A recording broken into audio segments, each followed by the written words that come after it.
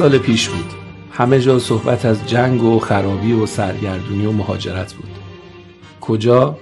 همین بیخ گوشمون تو کشور افغانستان. تو بحبوحه جنگ افغانستان یه نغمه‌ای شد صدای فراگیر اون روزا. از خستگی سرزمینش و مردمش میگفت.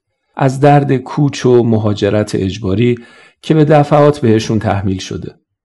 اون روزا یادمه تقریبا هر جایی میرفتیم، از پاساژا تا فروشگاه‌ها و خونه‌ها و تو ماشینا، داشت صدای داوود سرخوش، خواننده سرشناس اهل افغانستان پخش میشد. چرا واقعا برای ما اونقدر اوضاع اون کشور و مملکت مهم شده بود؟ دیدم چند تا دلیل بزرگ و اساسی داره. اولا اینا سالیان سال کنار ما تو همین مملکت زندگی کرده بودن و مردمانی زحمتکش و سخت کوش و امین بودن برای ما. تازه مثل ما به زبون شیرین فارسی هم حرف می زدن که ما رو به هم نزدیکتر می کرد.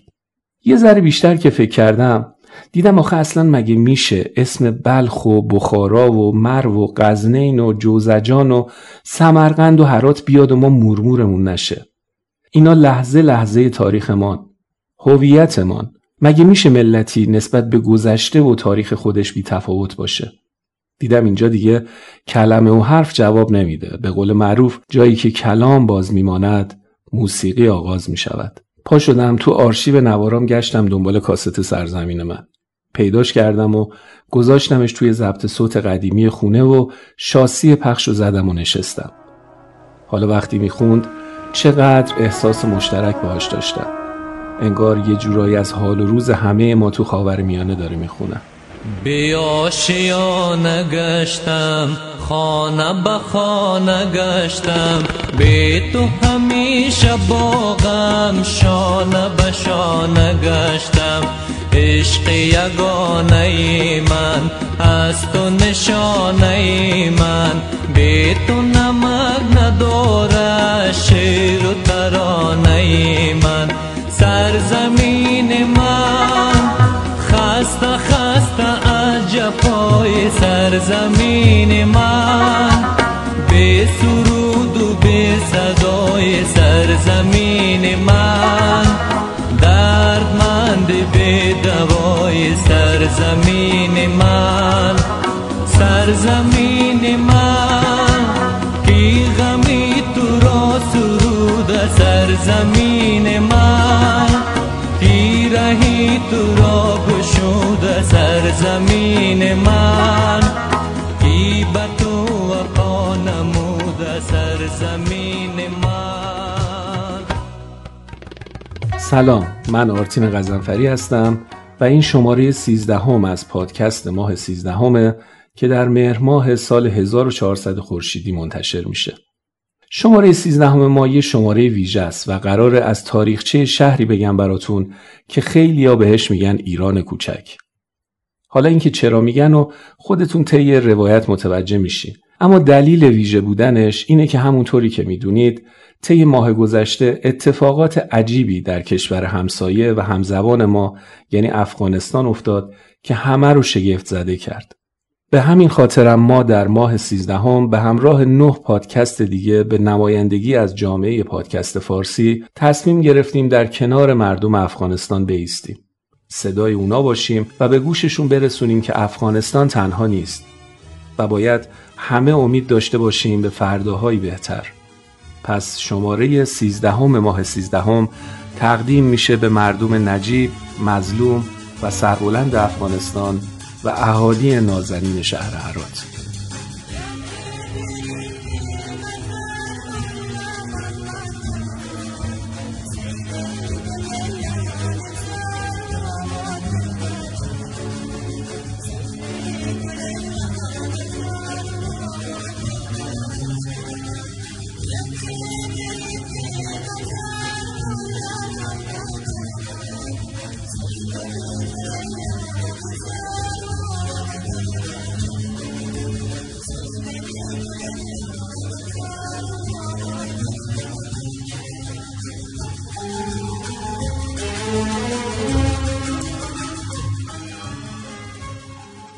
هرات یکی از قدیمی ترین شهرهای افغانستانه که ریشه اون به آریانای باستان میرسه.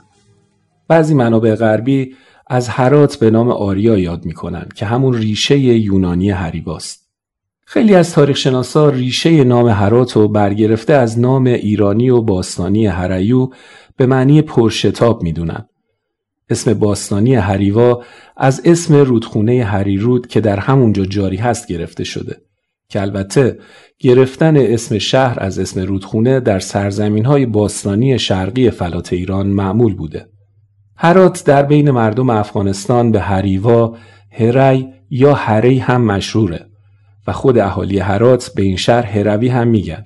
اما تو ایران خودمون از قدیم تا امروز و همیشه برای ما هرات بوده و هست و میمونه. برای اینکه برسیم به زمان پیدایش هرات و به قدمت این شهر پی ببریم تا میشد و امکانش لااقل برای ما وجود داشت، منابع تاریخی رو عقب رفتیم تا رسیدیم به حدود 2500 سال پیش، به دوره‌ای که شاهان هخامنشی در ایران حکومت می‌کردند. تو اون دوره هریوا سرزمینی بوده در اطراف رودخونه هریرود و یکی از ساتراپی‌های هخامنشی‌ها به شمار می‌رفته. همینجا برای کسایی که ممکنه معنی ساتراپی رو ندونن بگم که ساتراپی به معنی ایالت امروزیه. در دوره هخامنشی به منطقه‌ای که در طول تاریخ شکل گرفته بود و ساکنانش از نظر مردم شناسی یعنی از لحاظ فرهنگی و آداب و رسوم مشابه هم بودن ساتراپی میگفتند. اسامی این ساتراپیا در سنگ نوشته بیستون که شرح پیروزی داروش بزرگ در اون حکاکی شده موجوده. این اثر بی‌نظیر تاریخی که جزو آثار ثبت شده میراث جهانی یونسکو هم هست در شهر بیستون در 30 کیلومتری کرمانشاهه که اگر اونجا رو ندیدین حتما بهتون توصیه میکنم تو لیست سفراتون بذارید برید این اثر شگفت‌انگیز رو بر روی دیواره کوه ببینین. این همون کوهیه که فرهاد هر شب به عشق شیرین میرفت و نقش عشقش رو روی کوه حکاکی میکرد و حزین لاهیجی هم در اون غزل معروفش اشاره ظریفی بهش میکنه. ای وای بر اسیری که از یاد رفته باشد، در دام مانده صید و صیاد رفته باشد. آه از دمی که تنها با داغ او چلاله، در خون نشسته باشم چون باد رفته باشد. امشب صدای تیشه از بیستون نیامد، شاید به خواب شیرین فرهاد رفته باشد. امشب صدای تیشه از بیستون نیامد،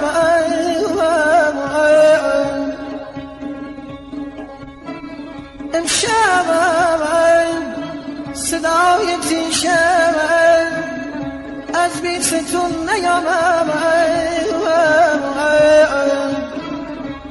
شاید به خواب شیرین فرهاد رفته باشم.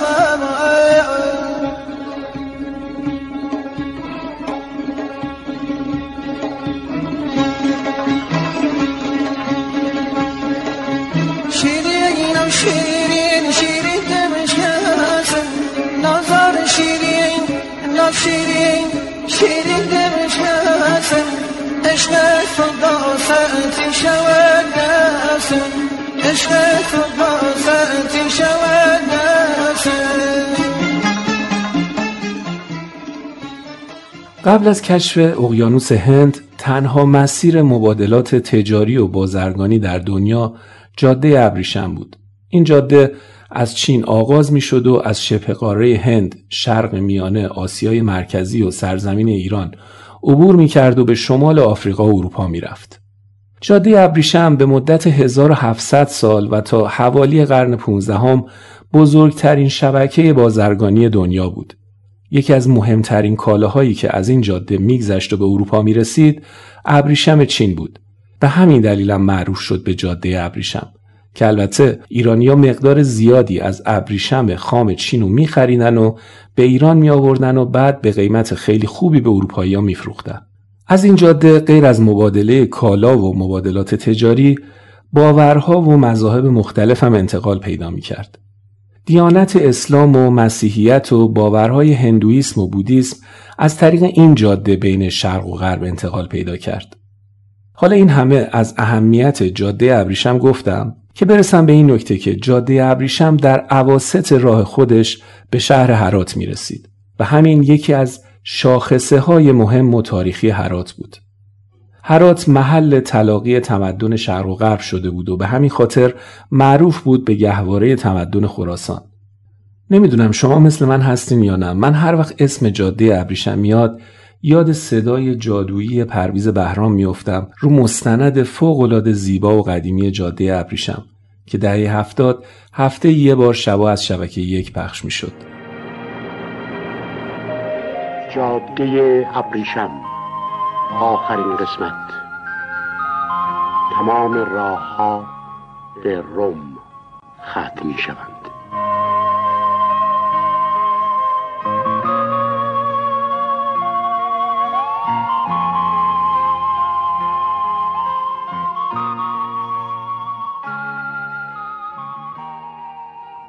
در روز ورودمان به روم، رادیوی ایتالیا متن زیر را پخش کرد.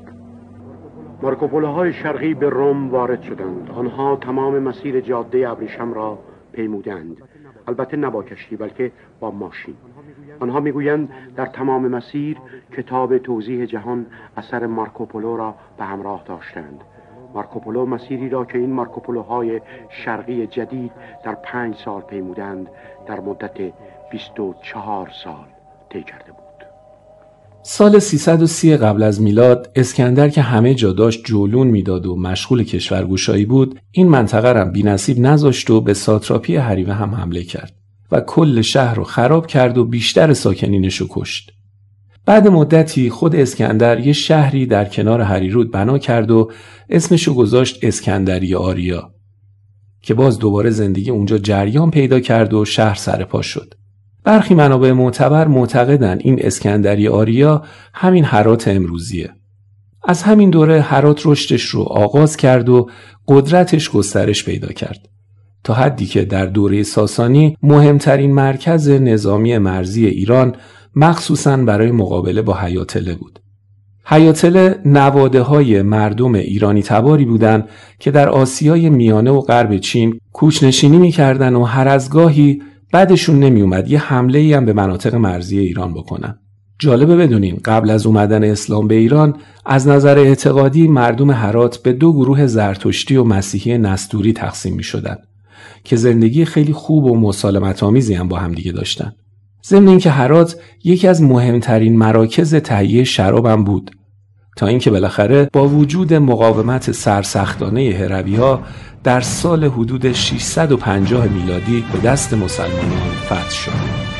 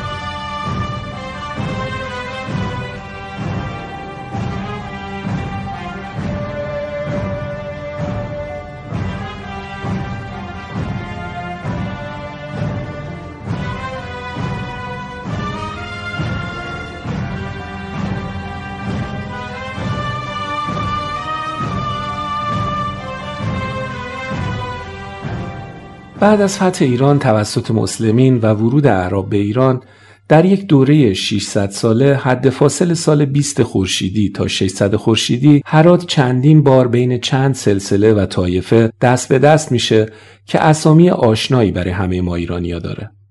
اول تحت سلطه طاهریان اولین حکومت نیمه مستقل خلفای عباسی قرار میگیره و پایتخت سلسله طاهریان میشه. بعد در حمله یعقوب لیث صفاری تصرف میشه و به دست صفاریان میفته. بعد مدتی احمد سامانی در جنگ با صفاریان پیروز میشه و هرات رو این بار برای سلسله سامانیان فتح میکنه و در ادامه سلطان محمود غزنوی کنترل خراسان رو به دست میگیره و در حکومت غزنویان هرات میشه یکی از 6 زرابخونه سلاطین غزنوی و در پایان البته منظورم پایان این دوره 600 ساله است، وگرنه که این قصه سر دراز داره. به ترتیب به دست سلجوقیان و خوارزمشاهیان میفته که در این دوره آخر هرات میشه مهمترین مرکز تولید فلزات، مخصوصا برنز. من که خودم موقع خوندن منابع و نوشتن متن مغزم از این همه جابجایی رگ به رگ شد. شما رو نمیدونم با شنیدنش در چه حالی. در همه این دوره هایی که براتون گفتم که میشه همون دوره خلافت اسلامی که هم دوره با قرون وسطا در اروپا بود، هرات و نیشابور و مرو و بلخ 4 قسمت اصلی خراسان بزرگ بودن که بهشون 4 خراسان میگفتن. بین این 4 شهر هرات به دل خراسان بزرگم معروف بود که ابوالفضل بیهقی هم در کتاب خودش از هرات به همین اسم نام میبره. از همین دوره ها هرات محل شکلگیری علوم و فرهنگ و اندیشه هم میشه که حضور دانشمند و عارف و نابغه ادبی ایرانی خواجه عبدالله انصاری معروف به پیر هرات و حکیم و فیلسوف و مفسر سرشناس ایرانی امام فخر رازی در این دوران نشان از همین نکته مهم داره. حمدالله مصطفی در کتابش نزهة القلوب یه تصویر خوب و کاملی از هرات اون دوره بهمون میده. مصطفی نوشته هرات هوایی در غایت نیکویی و درستی دارد و پیوسته در تابستان باد وزد و در خوشی آن گفتند اگر در سرزمینی خاک اصفهان و باد هرات و آب خوارزم گردایند مرگ در آنجا بسیار کم است. در این شهر 12,000 دکان بوده و 6,000 حمام و کاروانسرا و تاهونه و 359 مدرسه و خانقاه و آتشخانه و 444,000 خانه مردم نشین بوده است. مردم آنجا سلاحورز و جنگی و عیار پیشه باشند و در آنجا قلعه‌ای محکم است که آن را شمیرم خوانند. بر 2 فرسنگی شهر بر کوه آتشخانه‌ای بوده است که آن را ارشک گفتند و مابین آتشکده و شهر کنیسه نصاری بوده است. هرات یکی از نمونه‌های نادر از زندگی مسالمت‌آمیز عقاید مختلف کنار هم تو اون دوران بوده. چیزی که شاید این روزا هم باید با ذره‌بین تو دنیا دنبالش گشت. با اینکه دوره خلفای اسلامی بود، ولی همونطور که گفتم هرات هم مرکز برای مسیحیان نستوری بود، هم پایگاه مهم اهل تصوف.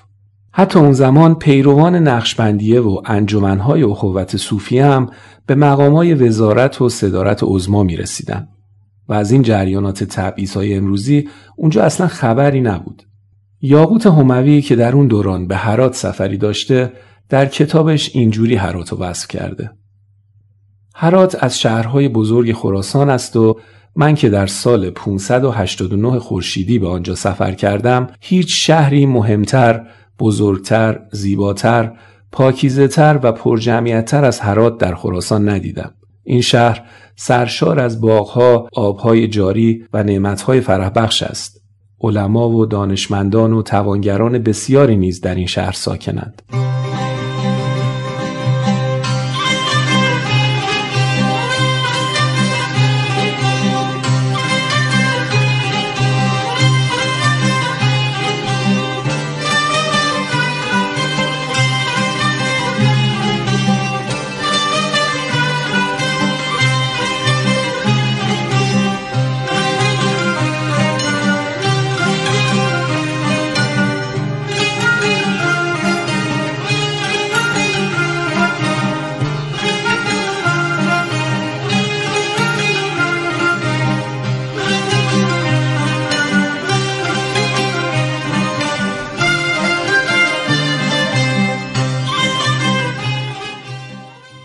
خلاصه حال هرات خوش بود تا اینکه در سال 600 خورشیدی مثل بیشتر مناطق ایران مورد حمله مغول‌ها قرار گرفت و از بیخ و بن ویران شد و بیشتر اهالی بومی شهر قتل عام یا آواره شدند.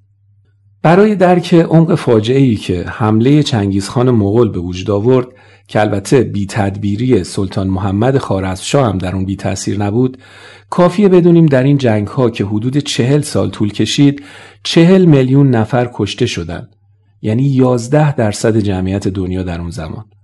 چنگیزخان خواستش این بود که یه راه تجارتی بین چین و ایران باز بشه و اولش با احترام یه هیئتی متشکل از 450 نفر از بازرگانان رو به سمت ایران راهی میکنه، اما با بی‌تدبیری سلطان محمد خوارزمشاه همه اعضای هیئت به قتل میرسن که باعث خشم و ناراحتی چنگیزخان میشه و به سمت ایران حمله میکنه. همونطور که هممون شنیدیم در این حملات غیر از کشته‌های میلیونی و فراوون، مناطق زیادی به کلی نابود و عملاً سرزمین پارس تخریب میشه. حمله چنگیز به ایران چنان وحشتناک و بیرحمانه و مرگبار بود که تاریخ هرگز همچین فاجعه‌ای رو به خاطر نداره.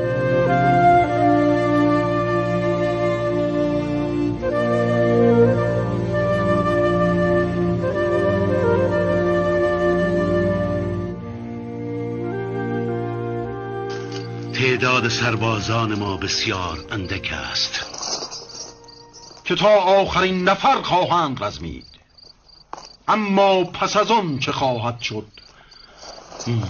مرا هرگز از شکنجه و مرگ باکی نیست.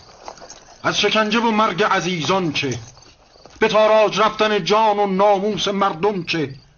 مادران را داغدار می کنند و به اسارت می برند. به سپیده نزدیک می شویم. پس بگویید چه باید کرد.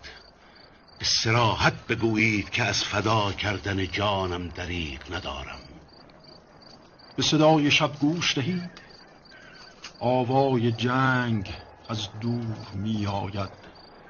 بعد مسافت فریادهای جگر خراش کشته شوندگان را در خود خفه کرده است. هرگز صدای شیونی در تاریخ ثبت نمی شود. اون چه می ماند همین صدای چکاچاک تیغ است و اسب و فریادهای درهم. هیچ کس ناله توان مرده مادری را بر مرگ جوانش در هیچ صحیفه‌ای نمی نگارد. بیش از این صریح بگویید. نظرتون این است که تسلیم شویم و من جان خود را فدای نیشابور کنم؟ تسلیم شما نیازمند شجاعتی بیش از مقاومت است.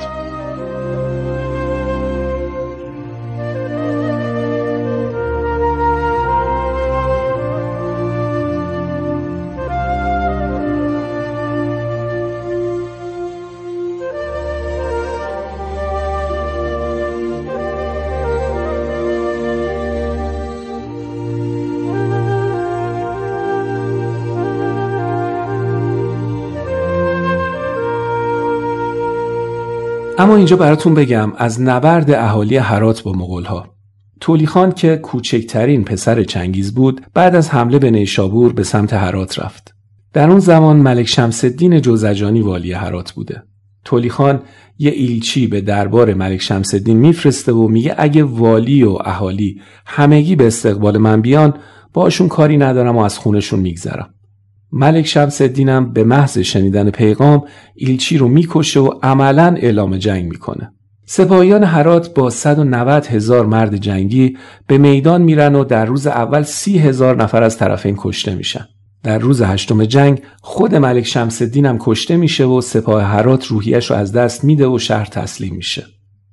در مورد این جنگ معین الدین محمد اسفزاری در کتاب روضات و جنت فی اوصاف المدینة الهرات نوشته بر هر طرف شهر 600,000 آدمی بودند کشته و قریب 100,000 دختر در سن 14 به اسیری گرفتند. هرات که از سرسبزترین شهرهای خراسان بود به ویرانه‌ای مبدل شد. تولی خان بعد از این پیروزی ملک ابوبکر رو والی هرات میکنه و پس از مدتی مردم هرات اونو در مسجد جامع بزرگ به قتل میرسونن. این خبر که به چنگیز رسید میگه عجب، مردم کشته زنده شدن. این بار از اهالی هرات کسی را زنده نگذارید. سپاه مغول با 80,000 مرد جنگی خونخوار از طرف غزنی به سمت هرات حرکت میکنه. این جنگ 6 ماه و 18 روز بدون اینکه پیروزی نصیب طرفین بشه ادامه پیدا میکنه تا اینکه مردم هرات خسته میشن و تحملشون تموم میشه. در این گیرودار و دودلی مغول‌ها وارد شهر میشن و قیامتی برپا میشه. هیچ جنبنده‌ای رو زنده نمیذارن و همه خونه ها رو خراب میکنن و آتیش میکشن. میزان کشتار و خرابی این بار در حدیه که هرات مدت 15 سال همونطور بی سکنه باقی میمونه تا اینکه پسر بزرگ چنگیزخان وساطت میکنه و فرمان بازسازی و آبادانی هرات رو میده و زندگی مجدداً در هرات جریان پیدا میکنه.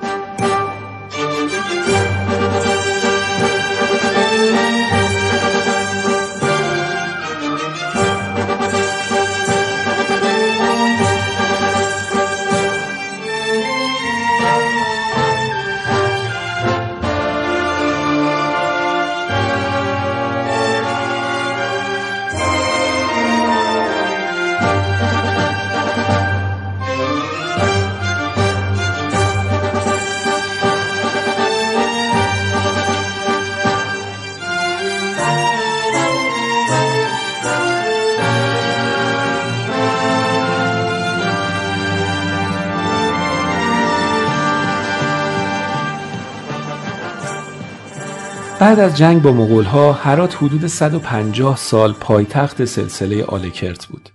آلکرت طبقه‌ای از ملوک شرق ایران از نژاد غوریان بودند که خیلی چنگیزخان اونا رو دوست داشت و به همین خاطر حکومت اون ولایات رو به آلکرت سپرد.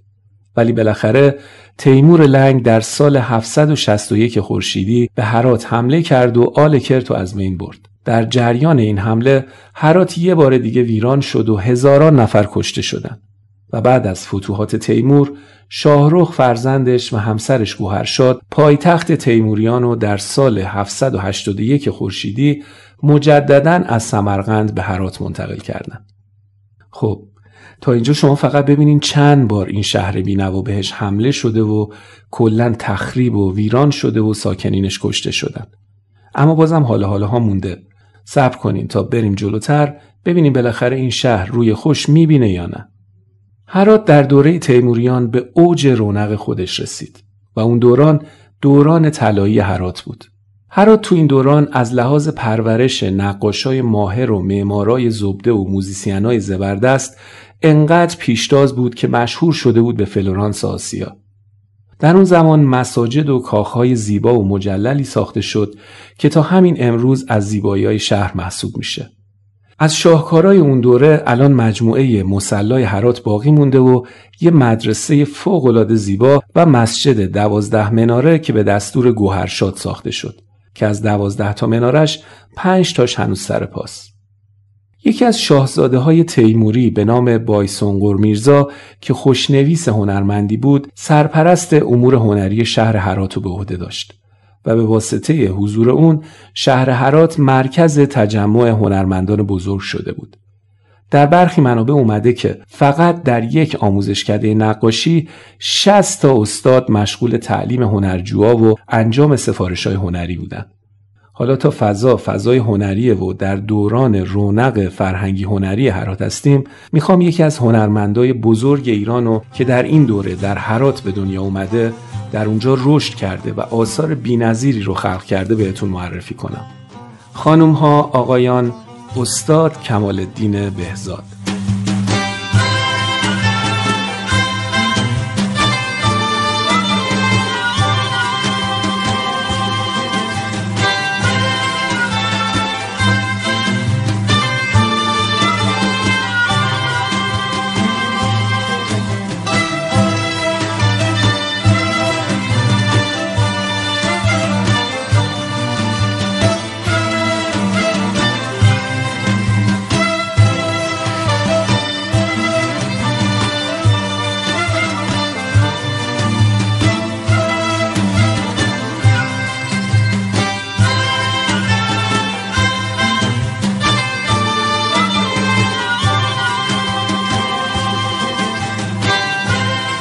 کمال‌الدین بهزاد هروی نقاش بزرگ ایرانی قرن 8 و 9 خورشیدی بود. استاد بهزاد در دربار پادشاهان تیموری و صفوی صاحب منصب بود و باعث نوآفرینی در نقاشی ایرانی شد. بزرگان نقاشی ایران معتقدند بهزاد به شدت انسان آرمانگرایی بوده و این در آثارش مشهوده. بهزاد در ترکیب بندی و رنگ شناسی نگارگری ایرانی رو متحول کرد، ولی با وجود نوآوری در فرم هیچ وقت از جریان اصیل و سنتی نقاشی ایرانی خارج نشد. آثار بهزاد از بعد انسانگرایانش در تاریخ نقاشی ایران نظیر نداره. هیچ کدوم از آثار متعلق به بهزاد امضایی ندارن. به خاطر همین تشخیص آثار واقعی استاد با توجه به سبک اثر انجام میشه. در واقع انقدر کارش منحصر به فرده که برای اهل فن قابل شناساییه. کلاً آثاری که از بهزاد شناسایی شده و در دست هست فقط 32 اثره که مربوط به یه دوره 10 ساله از فعالیت استاده. یکی دیگه از آثار معروف باقی مونده از بهزاد کتاب مصور و معروفی به نام ظفرنامه تیموریه. بهزاد علاوه بر تربیت شاگردای برجسته با دید و سبک خودش در دربار صفوی در تبریز اثر عمیقی به جا گذاشت. در مورد بهزاد یه نظر دیگه‌ای هم وجود داره. اونم اینه که وجود دو آدم سرشناس و برجسته که هم دوره خودش بودن خیلی به شهرت و پیشرفت بهزاد کمک کرده. یکی میر نظام الدین علی شیر نوایی، شاعر، دانشمند و سیاستمدار اهل هرات در دوره تیموریه که از مفاخر تاریخ هرات محسوب میشه و اون یکی نورالدین عبدالرحمن ابن احمد ابن محمد جامی، ملقب به خاتم الشعرا، شاعر، موسیقیدان، ادیب و صوفی نامدار ایرانیه که جامی هم از مفاخر ایران و شهر هرات محسوب میشه. جامی در تربت جام به دنیا اومد و در 13 سالگی همراه خانواده به هرات رفت و تا پایان عمرش در این شهر موند و معروفترین اثرش که 7 اورنگ هست حتما معرف حضور همه هست. بر اساس طریقت نقشبندیه و نوشته های جامی تقریبا واضحه که ایشون حنفی و اهل سنت بوده، اما بعضیا اون رو شیعه و بعضی هم شافعی میدوننش. اما متاسفانه این اختلافات مذهبی با جامی سالها حتی بعد از مرگش هم ادامه پیدا کرد و در زمان صفویه و سرکوب اهل سنت و شیعه سازی اجباری مردم، شاه اسماعیل صفوی دستور داد در هر کتاب و سندی که نام جامی وجود داره نقطه نام اون رو پاک کنن و به جای جامی بنویسن خامی. خواهرزاده جامی در مورد اون واقعه شعری داره که میگه: بس عجب دارم ز انصاف شه کشورگشای، آنکه عمری بر درش گردون غلامی کرده است، که از برای خاطر جمعی لوند ناتراش نقطه جامی تراشیده است و خامی کرده است. الله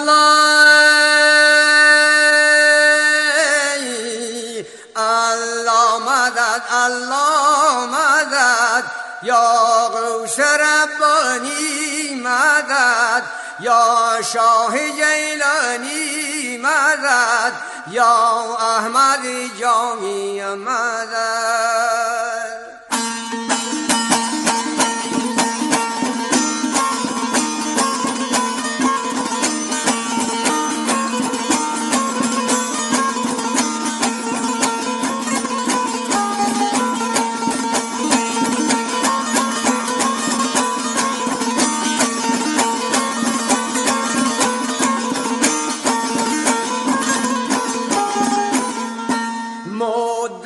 چند سال دیگر بودی تو در غار کمر، حق بود به اولاد خبر، یا احمد جامی مدد.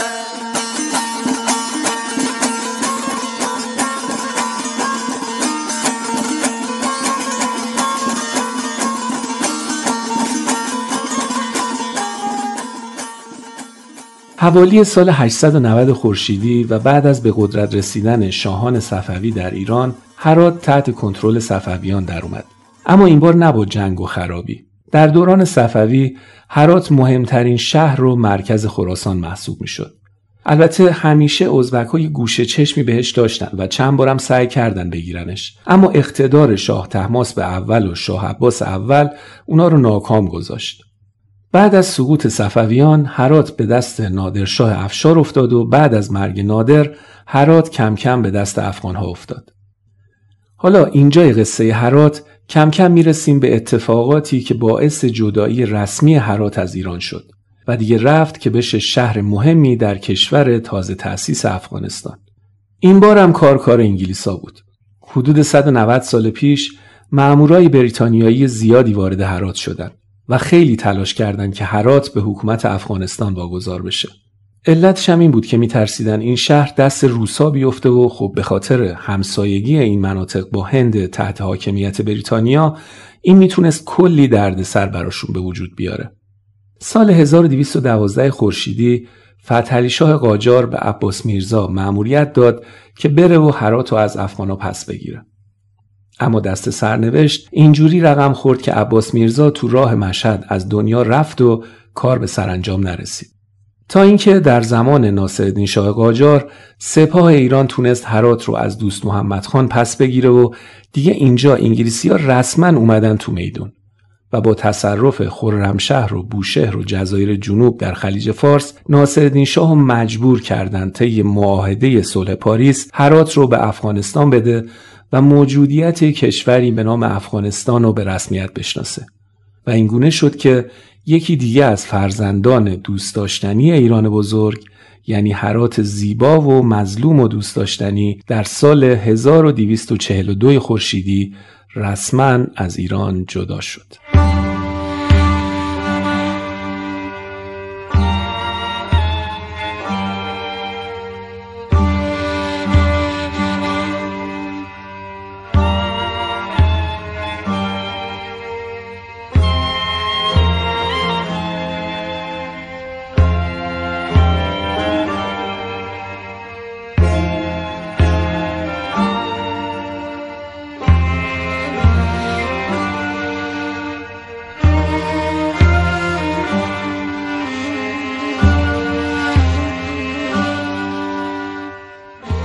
از تاریخ گذر کردیم و رسیدیم به دوران معاصر. دیدیم که اتفاقی نبود که سر این شهر نیاد. ولی بازم هرات سر پا موند و ایستادگی کرد تا رسید به عصر حاضر. اما نمیدونم چه سریه که در تاریخ معاصر افغانستانم هرات از استبداد داخلی، تحجر، تعصب و تجاوز خارجی در امان نموند. این بار اسکندر و چنگیز و تیمور جاشونو دادن به اتحاد جماهیر شوروی و طالبان و ایالات متحده آمریکا. اسامی متجاوزین عوض شده ولی در هنوز رو همون پاش نمیچرخه. بازم جنگ و خونریزی و کشتار و تخریب. هرات در قرن 14 خورشیدی هم سرنوشت غم‌انگیزی داره. در افغانستان هم مثل ایران سال 1357 شمسی انقلابی رخ داد که طی اون حزب دموکراتیک خلق افغانستان با حمایت شوروی به پیروزی رسید. پس از این ماجرا مردم هرات علیه حکومت تحت امر شوروی قیام کردند که منجر به سرکوب خونین هراتی‌ها شد. در دوران حضور روس‌ها در افغانستان هرات به شدت ویران شد و تعداد زیادی از مردم کشته یا معلول شدند. پس از سقوط حکومت دکتر نجیب الله آخرین رئیس جمهور تحت حمایت شوروی در افغانستان و تسلط مجاهدین اسماعیل خان به همراه نیروهای تحت امرش وارد شهر هرات شد و کنترل شهر را به دست گرفت. اسماعیل خان تا سال 1374 خورشیدی والی هرات بود تا اینکه در این سال هرات به تصرف طالبان در اومد که این اشغال حدود 6 سال ادامه پیدا کرد و این دوران از سیاه‌ترین دوران هرات بود که باعث شد هزاران نفر از شهروندان این شهر به خاطر وضع اسفبار ناشی از حضور طالبان به ایران مهاجرت کنند. اینجا تهران است. صدای جمهوری اسلامی ایران، رادیو جوان.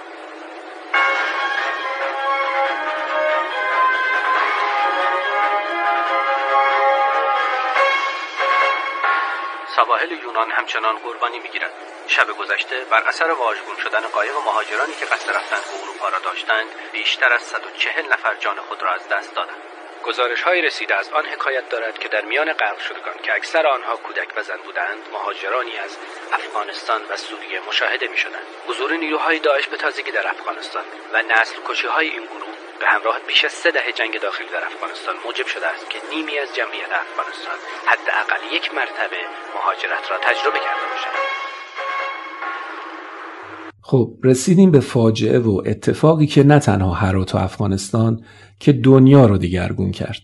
دقیقاً 20 سال پیش در ساعت 8:46 صبح روز 11 سپتامبر 2001 برابر با 20 شهریور ماه 1380 خورشیدی نیروهای القاعده با 4 فروند هواپیمای مسافربری به خاک امریکا حمله کردند و برجای دوقلوی سازمان تجارت جهانی در نیویورک رو به طور کامل تخریب کردند. پیرو این حملات تروریستی که 2977 نفر از مردم آمریکا رو به کام مرگ برد، جورج دبلیو بوش رئیس جمهور وقت ایالات متحده دستور حمله نظامی به افغانستان رو صادر کرد و خیلی زود کل افغانستان رو اشغال کرد. همونطور که مت گفت یه خبر فوری داریم. ظاهراً یه هواپیما به مرکز تجارت جهانی نیویورک برخورد کرده. میدونی چند نفر داخل ساختمون هستن؟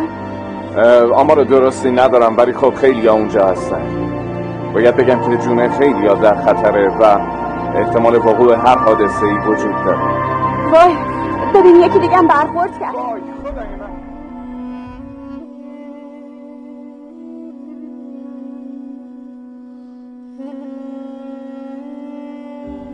امروز ما یه تراژدی ملی داشتیم. 2 هواپیما در حادثه‌ای که گویا تروریستی هست به ساختمان مرکزی تجارت جهانی برخورد کردند. من با نخست وزیر دولت مردان نیویورک و رئیس FBI صحبت کردم و دستور دادم با تمام قوا به قربانی‌ها و خانواده‌هاشون کمک بشه و تحقیقات کاملی انجام بشه برای پیدا کردن و دستگیری افرادی که مسبب این حادثه بودند.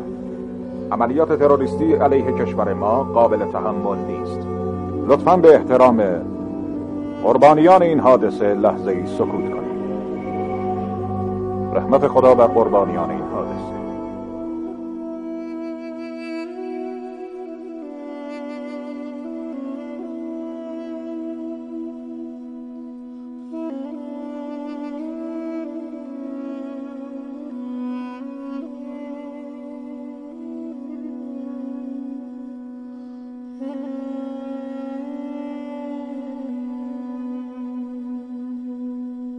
پس از تهاجم آمریکا و نابودی طالبان، یه بار دیگه کنترل هرات در سال 1380 به دست اسماعیل خان افتاد و اسماعیل خان شروع به بازسازی هرات کرد و به نوعی دوران شکوفایی نسبی هرات آغاز شد. دیگه هرات تقریباً تبدیل به امن‌ترین منطقه و شهر افغانستان شده بود و داشت پله‌های شکوفایی و ترقی رو تندتر طی می‌کرد.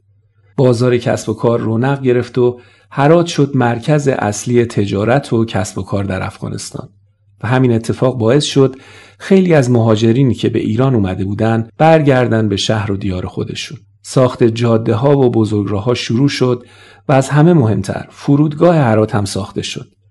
به دستور اسماعیل خان شهرک صنعتی هرات ساخته شد و 10 کارخونه تولیدی در این شهرک مشغول تولید شدند. از مواد غذایی و پلاستیک و قند و شکلات و نوشابه بگیر تا مصالح ساختمونی و صنایع چوبی و محصولات پلی اتیلن و موتورسیکلت و فلزکاری و صنایع پوست و چرم و مواد شیمیایی.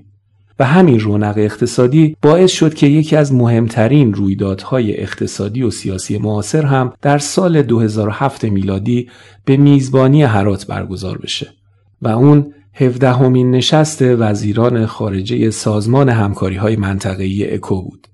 دیگه چی بهتر از این؟ شهری که تا چند سال پیش گرد مرده روش پاشیده بودن، حالا میزبان اتفاقات جهانی بود.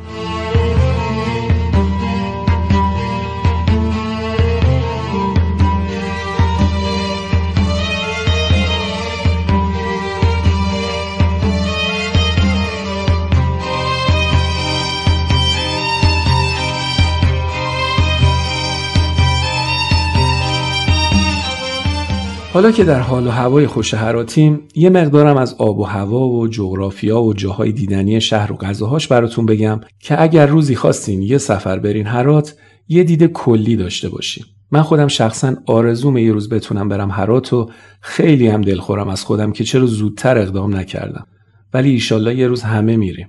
هرات یه شهر کوهستانیه که کنار سفیدکوه و هریرود واقع شده و یه آب و هوای معتدل داره.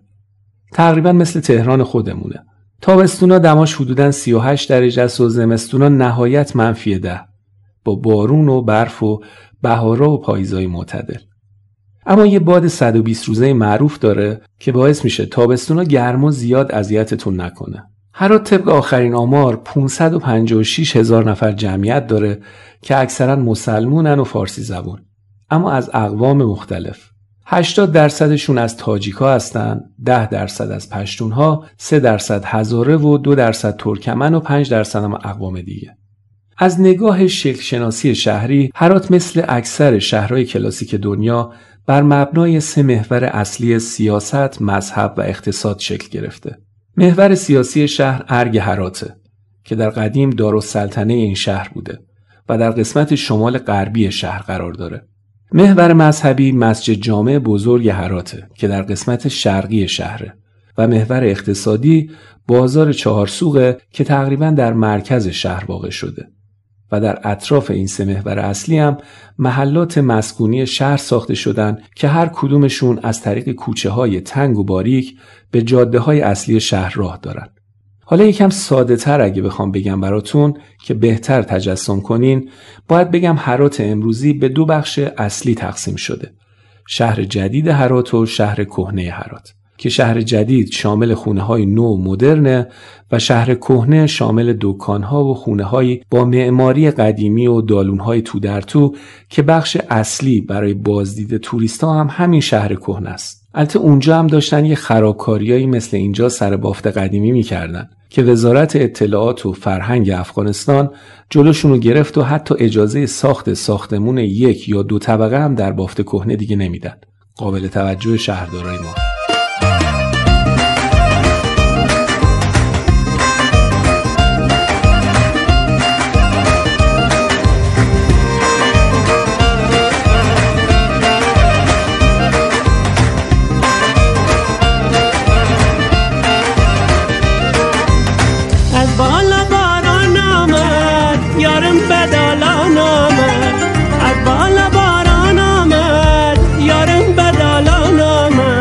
یک بوسه طلب کردم وای وای چشماش به گریان آمد.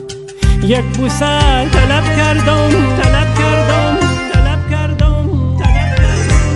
لیلی لیلی لیلی جان جان جان دل ما کردی ویران دقیقش آمدی وای وای مرا کشتی بر ما. لیلی لیلی لیلی جان جان جان دل ما کردی ویران دقیقش آمدی وای وای مرا کشتی بر ما. لیلی لیلی لیلی جان جان جان دل ما کردی ویران دقیقش. اینجا بریم سراغ قسمت خوشمزه ماجرا. قبل از اینکه از غذاشون بگم در مورد کشاورزیشون بگم بهتون. هرات کشاورزی بسیار پر رونقی داره. انگور هرات از معروفترین انگورهای دنیاست. 120 مدل انگور دارن. انگور فخری و لعل و کشمشی و عسگری و حسینی و کلی دیگه. غیر از انگور محصولات دیگه شون هم خربزه و زردالو و انار و به و انجیر و بادوم و توت و شفتالو و آلو و هندونه و سیب و گردوه. بهشتی از این لحاظ واسه خودش. دیگه به غذاها که میرسیم که حیرت انگیزه. 60 نوع غذای محلی دارن که البته خیلی هاشو دیگه این روزا درست نمیکنن، ولی همینایی رو هم که میپزن من دستور پختاشو که نگاه کردم همشون شاهکارن. حتما اگه رفتین اونورا کیچری گوشلند، کیچری قروت، شوله ماش، شوربا، کباب تنوری، قابلی پلو و بولانی رو حتما امتحان کنین.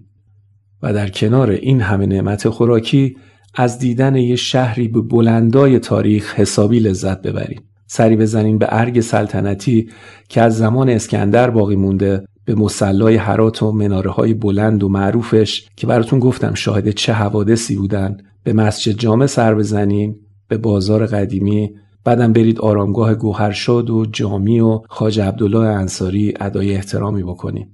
هراتو حتما باید دید. هرات خیلی عزیزه، هم برای اهالی نازنین و سربلند افغانستان، هم برای ما ایرانی‌ها.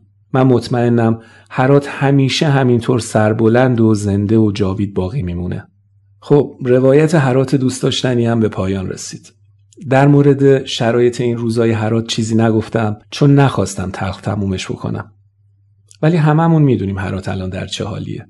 ولی با روایتی که براتون گفتم حتما الان با من هم عقیده این که شهری که از پس اسکندر و اعراب و چنگیز مغول و تیمور لنگ و اتحاد جماهیر شوروی و ایالات متحده آمریکا بر اومده و کمر راست کرده و دوباره از نو شروع کرده، حتما بازم میتونه از پس طالبان بر بیاد و دوباره شروع کنه. باز به زودی نوای موسیقی زیبای محلی توی کوچه هاش طنین انداز میشه و دخترای هراتی بدون ترس از کسی روونه کار و تحصیل و دانشگاه میشن. هرات شهر امید و زندگی دوباره است. تا شیر بچه‌هایی مثل احمد مسعود تو تنگه پنشیر این روزنه امید رو زنده نگه می‌دارن، شعله‌های امیدواری هم در دل مردم هرات و مردم افغانستان روشن خواهد موند تا روزهای خوب دوباره فرا برسه. فرشته جان، یادت هست اولین دفعه‌ای که ما و تو رو با هم دیدن از پیش چشمشان فرار کردیم؟ یادت هست؟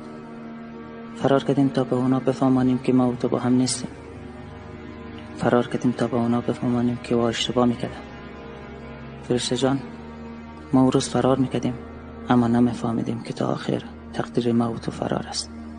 ما او روز از پیش تو دور میشدم و با تو نزدیک بودم، مثل امروز، مثل امیاله. چند روز پیش که برای تلفن کردم گفتیم که میایم ایران تا با هم بریم خارج، بریم در گوشه دنیا دور از چشم مردم زندگی کنیم. من دو وقت به هیچ چیز غیر از پیش تو بودن فکر نمیکردم.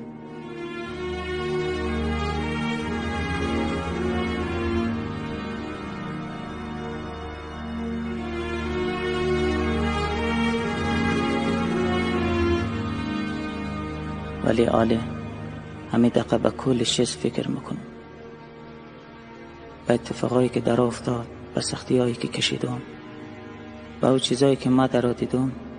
خدا را شکر میکنم که تو پیشم نبودی.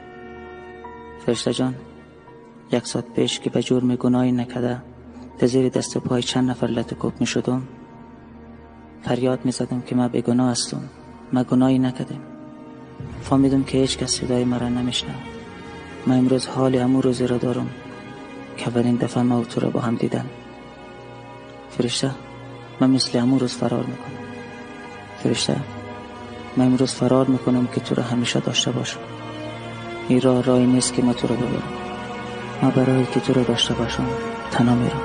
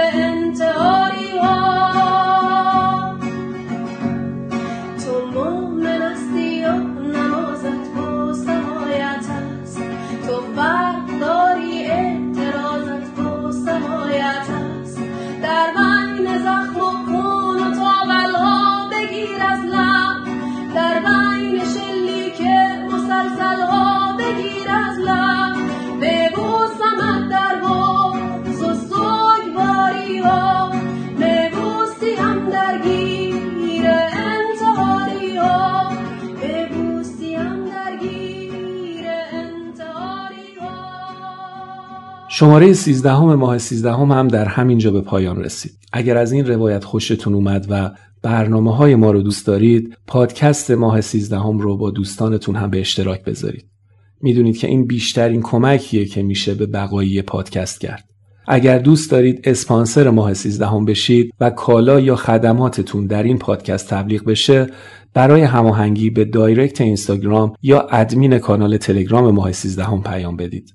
اگرم شخصا خواستید حامی ماه 13 بشین، حتما میدونین 3 راه وجود داره. اول سایت حامی باش در پیج ماه 13 دوم در اپ کست باکس در قسمت دیتیل یا جزئیات از طریق آیکون نارنجی رنگ وصل میشید به سایت هامی باش و سومی هم در قسمت بیوی اینستاگرام لینک حمایت مالی گذاشته شده. البته که مجدداً تأکید میکنم شنیدن ماه 13 رایگان هست و انشالله همیشه رایگان خواهد موند و اجباری در هیچ پرداختی وجود نداره و شنیدن ماه 13 نوش جان و گوش شما باشه. امیدوارم همیشه سلامت و شاد باشین و از گزند هر بلا و بیماری دور. تا شماره بعدی و روایت بعدی، خدا نگهدارتون باشه. جاده خالی، کوچه خالی، خانه خالی، جام خالی، سفره خالی، ساغر و پیمان خالی، کوچ کرده دسته دسته آشنایان اندلی با خالی، باغچه خالی، شاخه خالی، لانه خالی. وای از دنیا که یار از یار میترسه، غنچه های تشنه از گلزار میترسه، عاشق از آوازه دیدار میترسه، پنجه خمیاگران از دار میترسه، شه سوار از جاده هموار میترسه، این طبیب از دیدنی بیمار میترسه.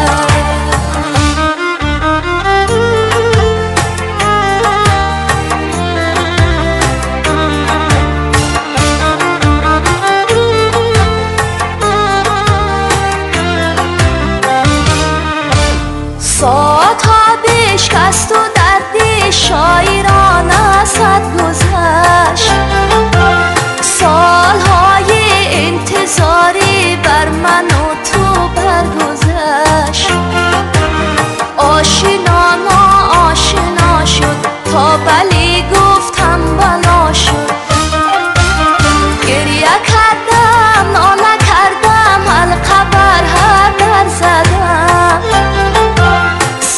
سنگی کلبه‌ای ویرانه را بر سر زدم، آب از آبی نجنبید خفته در خوابی نجنبید، شهر خالی، جاده خالی، کوچه خالی، خانه خالی، جام خالی، سفره خالی، ساغر و پیمان خالی.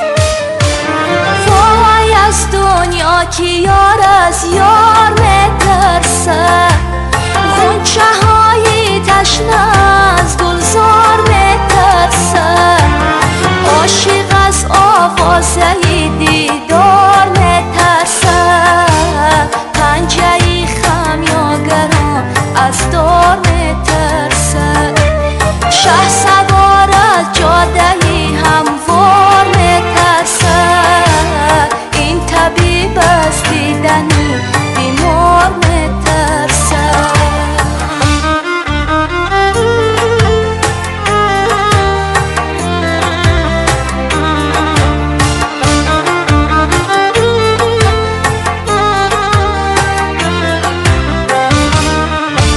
چشمه ها خشکید و دریا خستگی را دم گرفت، آسمان افسانه ای ما را به دستی کم گرفت، جام ها جوشی ندارد، عشق آغوشی ندارد، بر من و بر ناله هایم هیچ کس گوشی ندارد، شهر خالی، جاده خالی، کوچه خالی، خانه خالی، جام خالی، سفره خالی، ساغر و پیمان خالی، کوچ کرده دسته دسته آشنایان اندلی